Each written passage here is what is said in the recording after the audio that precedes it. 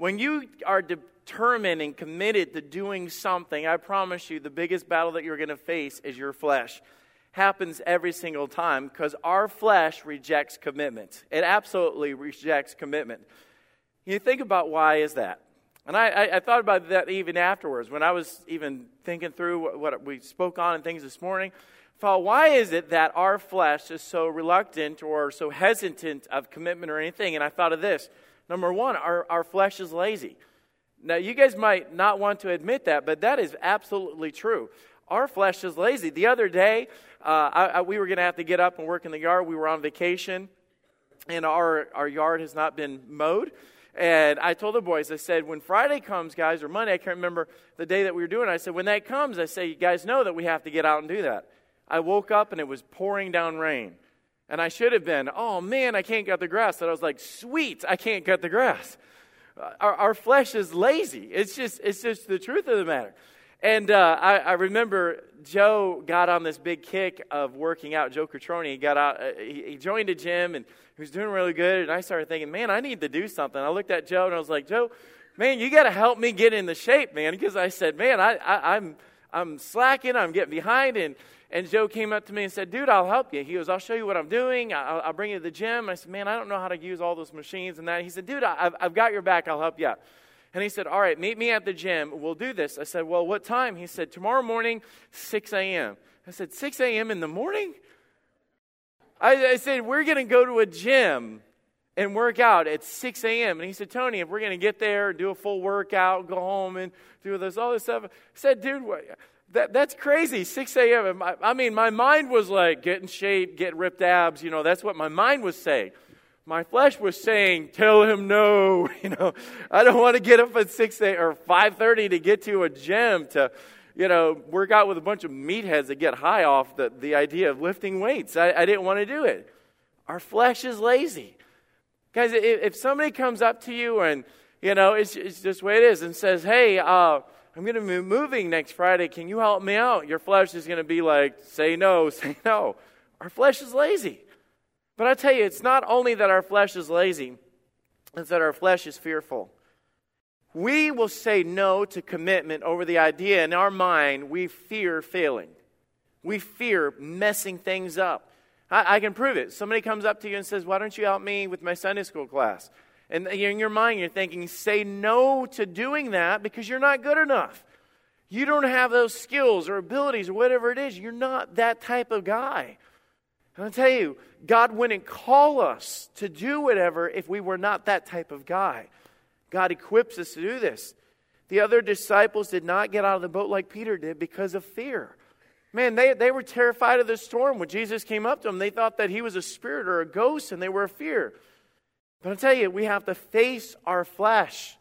Deny. So I mean, say, deny yourselves. So let me put it this way. Deny your laziness. All of us. You want to experience greater things in your life? And I know I use the exercise illustration, but let's just be honest. It's one that, as for dreams of getting in shape and doing better, it's something that we all have. And God says, if you're going to come after me, you're going to have to deny yourself. So put that word in there. You're going to have to deny your laziness. You're going to have to deny your fears.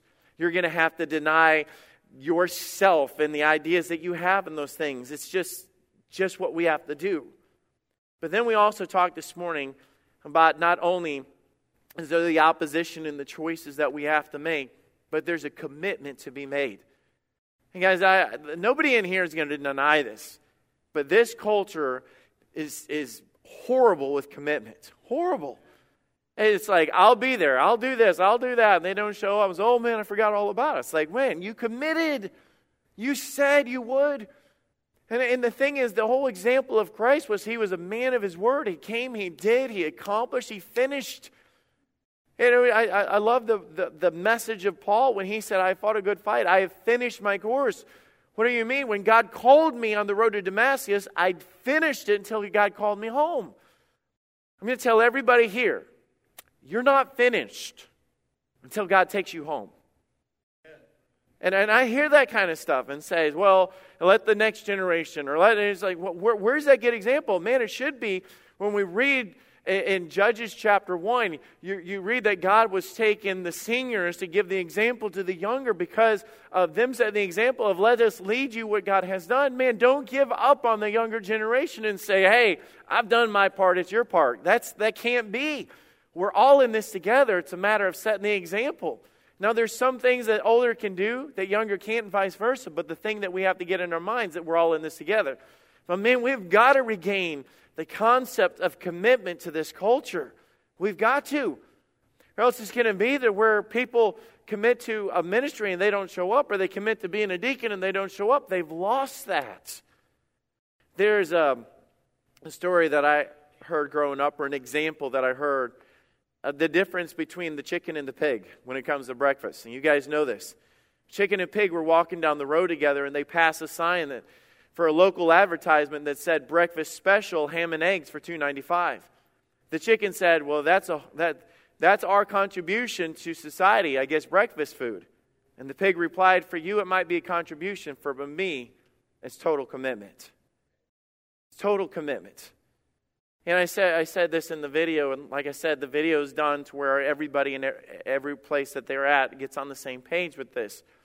But the idea of when Christ gave the commandment or gave himself as a sacrifice, it wasn't halfway. It wasn't halfway. And a lot of us want to be in halfway. We want one leg on this side, one leg on this side. And God said, you can't do that. No man that loves God can serve two masters. And he says either he will love the one and hate the other. But I tell you, no man can serve two masters. And that's the commitment when we get it in our minds, it can't be half in. It's all in. And that was the example of the cross. Gave the example. The cross was, I'll tell you, it's all or nothing. Nobody halfway died on a cross. That never was there whatsoever. And he gave that example of take up your cross. The principle that we were given through this was total commitment, all the way. Now you say, well, it kind of bothers me. Well, the idea that Christ says, take up your cross and follow me, and I got to take this instrument of death, it's like, yeah, it's not going to, be the best sales pitch for getting people committed. But let me take you to the New Testament without you turning there and remind you what that commitment was for us. In Romans 12:1, he said, I beseech you therefore, brethren, by the mercies of God, that you present your bodies as a living sacrifice. That was the cross that he died to set us free. And then in our freedom and our liberty and the grace that he gives us, he calls us out to be a living sacrifice. Which means that every day of my life, I'm taking up the cross. But I get to do it in the life that he's given me. And at the end of it, he said, which is holy and acceptable unto God, which is your reasonable service. He said, you living your life as an everyday sacrifice for God is just your reasonable service. Today, when we walk into churches and we see the cross, it's a focal point. You know why? Because the cross was a symbol of something that changed us and rescued us. And I thought about that when it comes to us. Do you realize that symbol of Christ and his commitment to the Father was a symbol of salvation to others? And when God takes us and calls us to a place of commitment, whether it was Moses, when he called Moses at that burning bush, and he said, Moses, go. And Moses said, I'll go. You know what that was? He was committing to the cause of Christ that was going to reach people for the glory of God. The cross was a symbol of that. Every example we have in Scripture is an example of that. But let me tell you, the things that we commit to in church, whether it's driving a bus or working in a class or helping people in recovery, whatever, you're not just committing to a ministry. You're committing to the ministry and the mission of rescuing people the way that the cross did. Commitment makes a difference. Faithfulness makes a difference. And the lack of commitment and the lack of faithfulness does the opposite. It robs, it hurts all those that affects. When somebody is unfaithful or uncommitted, you hear about a marriage that falls apart and says, well, they weren't committed, they weren't faithful. Oh man, that's a sense of tragedy. And you just sit there and say, man, I would never want to be married to somebody that was uncommitted. You know those words. I would never want to be married to somebody that was unfaithful. Because know where I'm going with this. God looks down at us as the church and says, well, are you willing to be committed? Or would Christ write us off and says, know ye not that your friendship with the world is enmity with God?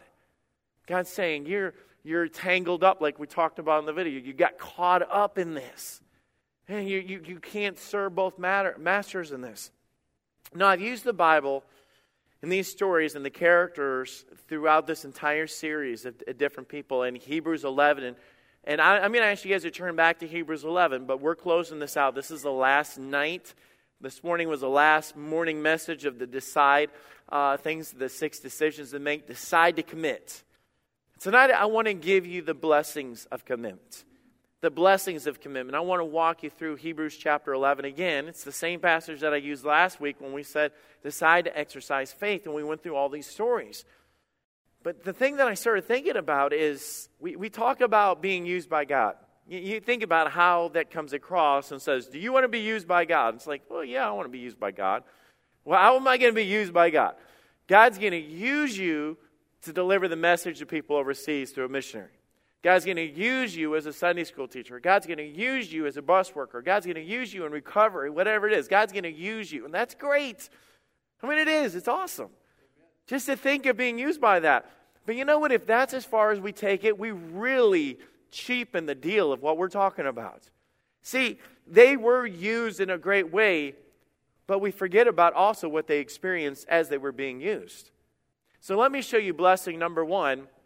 Blessing number one is experience God's greatness. Experiencing God's greatness. Let me give you an example of this. Hebrews 11:7. Hebrews 11:7. We're just going to read down through here as we go. Now by faith Noah, being warned of God, of things not seen as yet, moved with fear, prepared an ark and saving his house, by the which he condemned the world, and he became heir of the righteousness which is by faith. I mean, obviously, we could go in and show the commitment. God called him. He said, yes, Lord.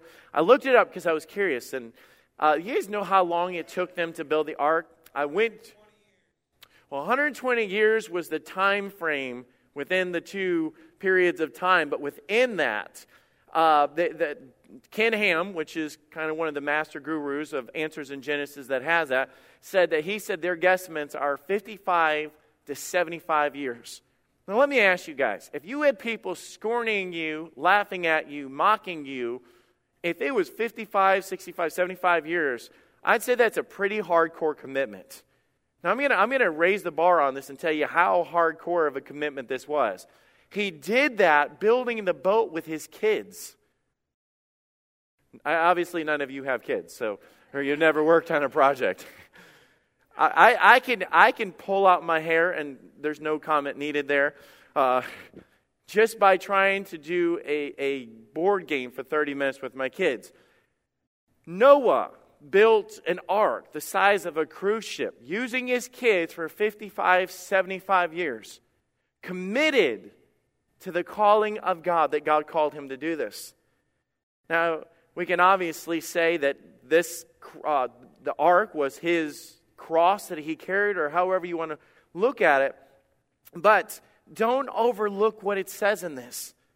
You talk about what he experienced of the greatness of God. In the middle of that verse, it says, to the saving of his house. To the saving of his house. You say, well, God used it and the animals were saved. Well, praise God. I mean, I'm not downing that at all. All the animals were saved. Praise God, that's cool. And said God used them to show the promises, and we talk about the rainbow and all that. Do you guys ever just stop to imagine being in those stories?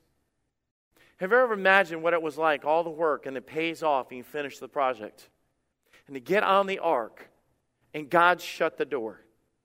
And all of a sudden you hear the thunder. You hear the lightning, and you hear all the noise going out. And all of a sudden, when that boat began for the first time to raise up off the ground because of the water raising up to that level. But then I've mentioned this before, one of the most horrifying sounds, I guarantee you, that they heard was not the rain, not the thunder, and not the lightning, and all those things going outside, but it was all the people knocking on the side of the boat trying to get in before the water got too deep. The people understanding at that point that ark was more than just a radical idea, but it was a man committed to provide salvation and hope for everybody, and they rejected it. But then I thought about the inside of that ark, of Noah being there, gathered in the middle of wherever he's at. And his wife and his children gathered around and sitting there praising God that through the act of his commitment that he experienced the greatness of God through his salvation of his family. You think it's an accident that in the middle of that God just drops in and says, to the saving of his house? He said, well, that carried on the generations and that carried on the animals and all. It did. But at the same time, a man named Noah was able to testify and say, let me tell you how great my God is. My kids are alive and saved because of what God did. And every time we step out on faith, every time we commit to a task, we are committing to experience the greatness of God. All of these stories are filled with that. Hebrews 11:8. And you say, well, this story was about Abraham. No, this story was about experiencing the greatness of God in his family. By faith, Abraham, when he was called out into a place that he should, after receive for an inheritance, obeyed, and he went out not knowing whither he went. You guys know the rest of the story of what happened, that God saved this child. How many of you could come back and say, man, I've experienced through my commitment the hand of God working in my family?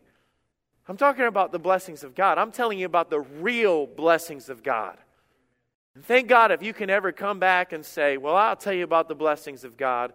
Man, I got a great job, and I got a great retirement, I got great income, and I got a great car. Great. All those things are going to fade away. But the things that we're talking about, where God said, let me tell you about the blessings that I gave them, was far beyond any treasure on this earth.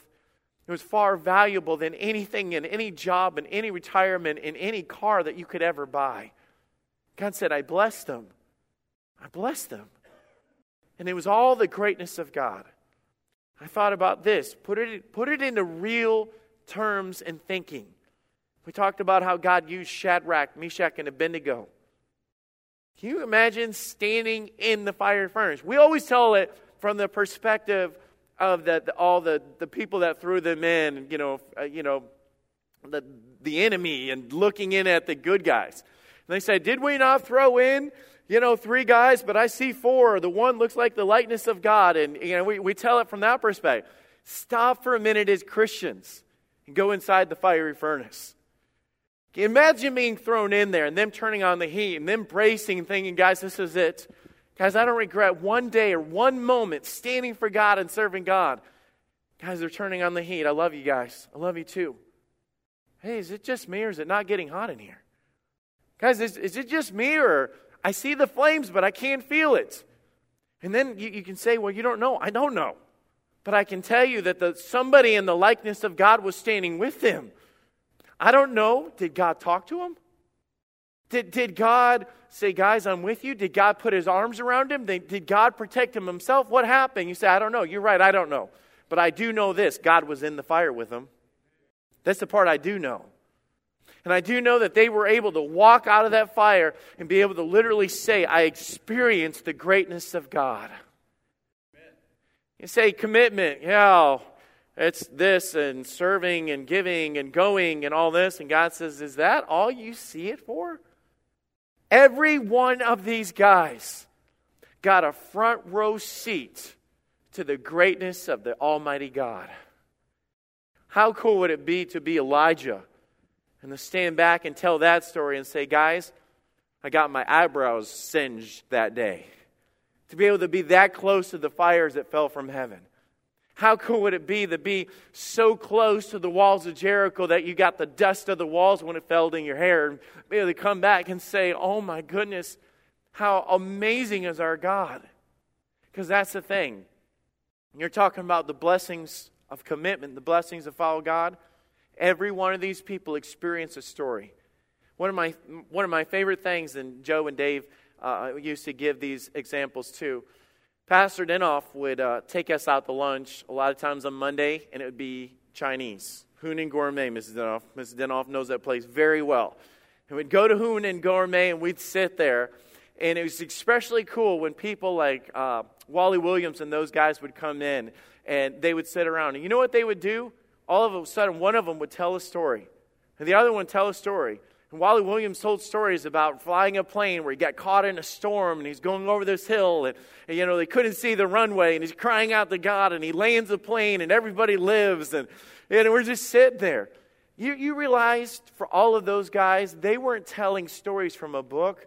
They were testifying of literally the hand of God on them through situations. So you know what I realized? We're going to be one of two people. We're either going to be the bystanders watching the Elijahs and watching the Pastor Denoffs and watching, the walls of Jericho, or we're going to be the ones going away. Man, that was awesome. So you got your choice. Which one do you want to be? But I'm telling you this, one of the blessings of commitment is you experiencing the greatness of our God. Here's blessing number 2, is experiencing the provision of our God. Experiencing God's provision. We studied this morning when he says, seek ye first the kingdom of heaven and his righteousness, and all these things shall be added unto you. And it's true. God said, man, when you put my priorities first and you're making the kingdom of heaven and souls and salvation, all those things, he said, all these things will be added unto you. You know what God was saying? I'll take care of you. And we know that that's the provision of God. But how God works is amazing. So I got this phone call, and I think I told this Wednesday night, told Jen and everything, and I got the phone call that I won a cruise. And I don't want to make everybody in this room jealous, okay? But I won a cruise. I was randomly selected to go to the Bahamas. And don't ask for the number because I'm VIP. You're never going to get a call like that, okay? So I won this cruise, and I'm just sitting on the phone, and Jordan's sitting there going, Dad, why are you still talking to them? And I said, Jordan, and I said, I want to hear the catch. I said, I know there's a catch. I just curious to know what it is. And I'm setting up for her and says, sir, does all this sound exciting? And I'm like, well, yeah. I mean, it's like, well, what's the catch? And they said, well, you do have to provide your own transportation, your flight, and you do have to provide the port fees, and you will have to provide this fee, and once you get down there, there's this fee, and then you'll have that and all this other stuff. And the fees ended up being $900 and some or whatever. And it's just a matter of, we're going to take care of everything, but it's going to cost you $1,000. And I'm like, wait a minute, that just doesn't add up. How is it a free cruise if I have to give you my credit card number? You know the thing is that God does? Where God guides, God provides. And that's not just fancy lingo and stories that pastors say from the pulpit. No, read through the stories of when God got somewhere to do something, God says, I've got this. Most of the time they showed up with nothing but faith and obedience. You think about it. Every one of the stories, and I know I kind of touched on that last week when it talked about faith. When they were walking around Jericho, what did they have to do? What did they bring with them to drop down the walls? Sledgehammers and rocks and, all these things No, they didn't bring anything. You know why? Because God said, I will provide. I know that the blessings of God is as you follow God, you're going to experience the greatness of God. But I promise you this, as we read through these verses, I'm going to prove to you that you'll also experience the provision of God. That God, when He has you step out on faith, God takes care of you. Hebrews 11:23, same passage, same hall of faith things of all these different people. And it says, by faith Moses, when he was born, was hid 3 months of his parents because they saw that he was a proper child, and they were not afraid of the king's commandment. Now I'll tell you, that's commitment. To sit there and tell your husband and your wife, and you're sitting there saying, honey, if we keep this baby, that baby could die down the road, and we could die down the road. The command and all those things that were going on, they were going against it. But that commitment that they had to feeling like, man, this is what God wants us to do, so we're going to do it. That is commitment. You can imagine this mom's prayer. She's praying for God's protection, God's provision. God, I cannot give to this child that which it needs. And to put that baby in a basket and to send it down and say, Lord, I'm just going to trust you to provide protection. And that baby just goes and goes and goes and lands at the daughter of Pharaoh right there. And she takes it out and says, find me a Hebrew woman to raise this baby for my own. And they go right back to Moses' mother and put him right there and say, you're going to do this. And by the way, we're paying you. And by the way, you've got the protection. And you think about that. He said, well, that just happens. No, that's God.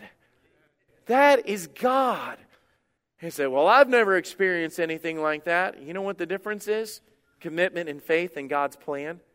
When they said, I know without a shadow of a doubt that God's calling us to do this. I know we're not to give our baby up. I know that God is in this. And God says, you're right. And along the way, I'm going to protect all the way. Through this, verse 24, by faith Moses, when he was coming a year, refused to be called the son of Pharaoh's daughter. You know why? Because that wasn't his plan. God was using that situation to raise him up to be the leader. Choosing rather to suffer affliction with the people of God than enjoy the pleasures of sin for a season. Then God provides a way of escape. Then God provides to him a spouse. And in the giving him of a spouse, he has the father-in-law Jethro that gave him all the wisdom along the way to be able to keep things on track. The provision of God. Say, man, I'm going to do this alone. God gave him Aaron. God gave him Miriam. God gave him the miracles. God gave all these different things through the whole story. I think you guys are getting the point. Through the whole thing of him accepting the will of God, when he said, Lord, I'll go. When he committed, God said, and I'll go, I'm going with you, and I'm going to take care of you all along. God provides.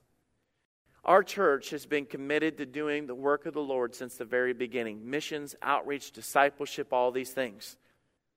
I can testify as pastor, and so could Pastor Denoff before me, that God has always provided for Fellowship Baptist Church. We've never not paid our bills.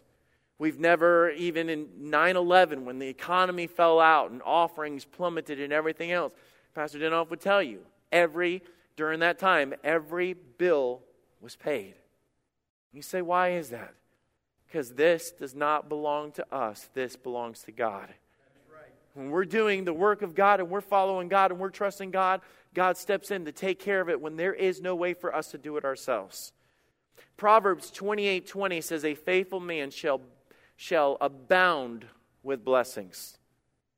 A faithful man shall abound with blessings. What a cool verse. God says, I take care of my people. So, when you commit, you experience the blessings of God's greatness. When you commit, you experience the blessings of God's provision. And last, when you commit, you experience the blessings of God's rewards. And I know some of you are saying, wait a minute, you're kind of, it kind of overlaps with the other one. But let me show you. Let me take you back to Hebrews 11:6, going up there. As before we get into all these cool stories that we just read, he said, let me just put it like this. He said, I'm talking about your faith, and I'm going to give you a lot of stories right now about faith. And he said, without faith it is impossible to please him. For he that cometh to God must believe that he is, and that he is a rewarder of them that diligently seek him. The rewarder in that verse, and I looked it up, it means to give away, to render, or reward. It means that God gives away rewards to those that diligently seek him. Now, as a dad, I understand this concept. There are some things that my kids can do that really bug me. And when they really bug me, the last thing that I want to do is reward them. When they're fighting, it drives me, Jenny can tell you, it bothers both of us, but when they're fighting and everything, it's, one of the easiest things that I can tell my kids to do is to do nothing. We're driving on the road and I turn to them and they're fighting, poking each other, putting their legs up and, taking each other. And I say, guys, here's the thing that I'm going to ask you to do, what you're really good at. Just do nothing. All you have to do is literally just sit there and not poke or jab or whatever. Just sit there to yourself. And that drives me crazy. But I'll tell you, I see my kids sometimes come together in unity or helping their mom. Or I come home and I didn't have to tell them to do something, or I didn't have to tell them to cut the grass or clean up or whatever. And I just come home and it's done. And I'm walking through there and I'm like, guys, this is awesome. Man, I can't believe this is, man, inside of a father's heart, and I know Jenny feels the same way as a mom, when the kids step up, there's certain things and you say, man, this pleases me. You know what the desire of a dad or a mom or whoever, when they see their children do those things, it's an inward desire to want to reward. And I believe that has come from God, of saying, I love, you pleased me with what you did. You pleased me. I love this. God is a God that loves to let His children know that He is pleased with what they're doing. He is a rewarder of them that diligently seek Him. That diligently seek Him at the end of that is those that passionately pursue. Actually, I wrote those up. Those that search out, it means to crave or seek after.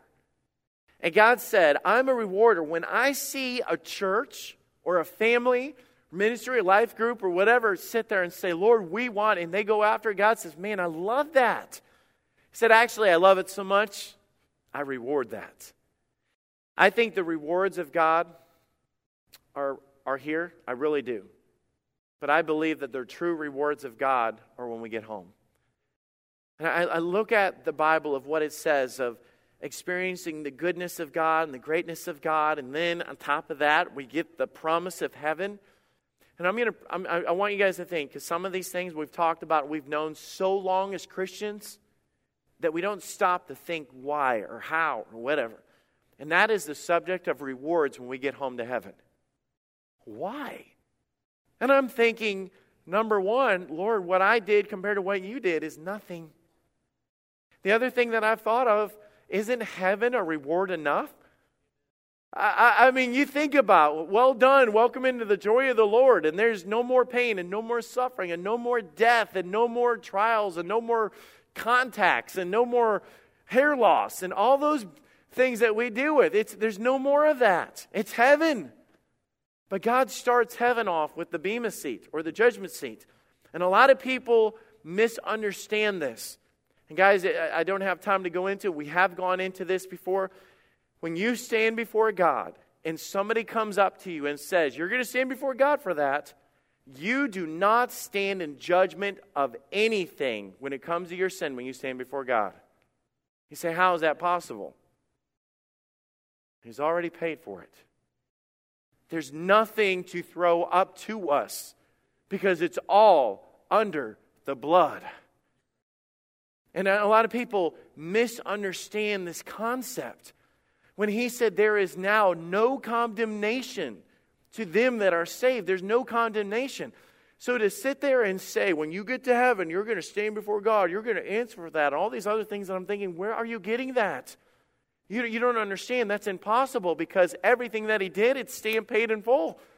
Let's say there was a trial like people there, and I'm standing there before God and says, is it true, son, that you had an opportunity to give to God and you didn't do it?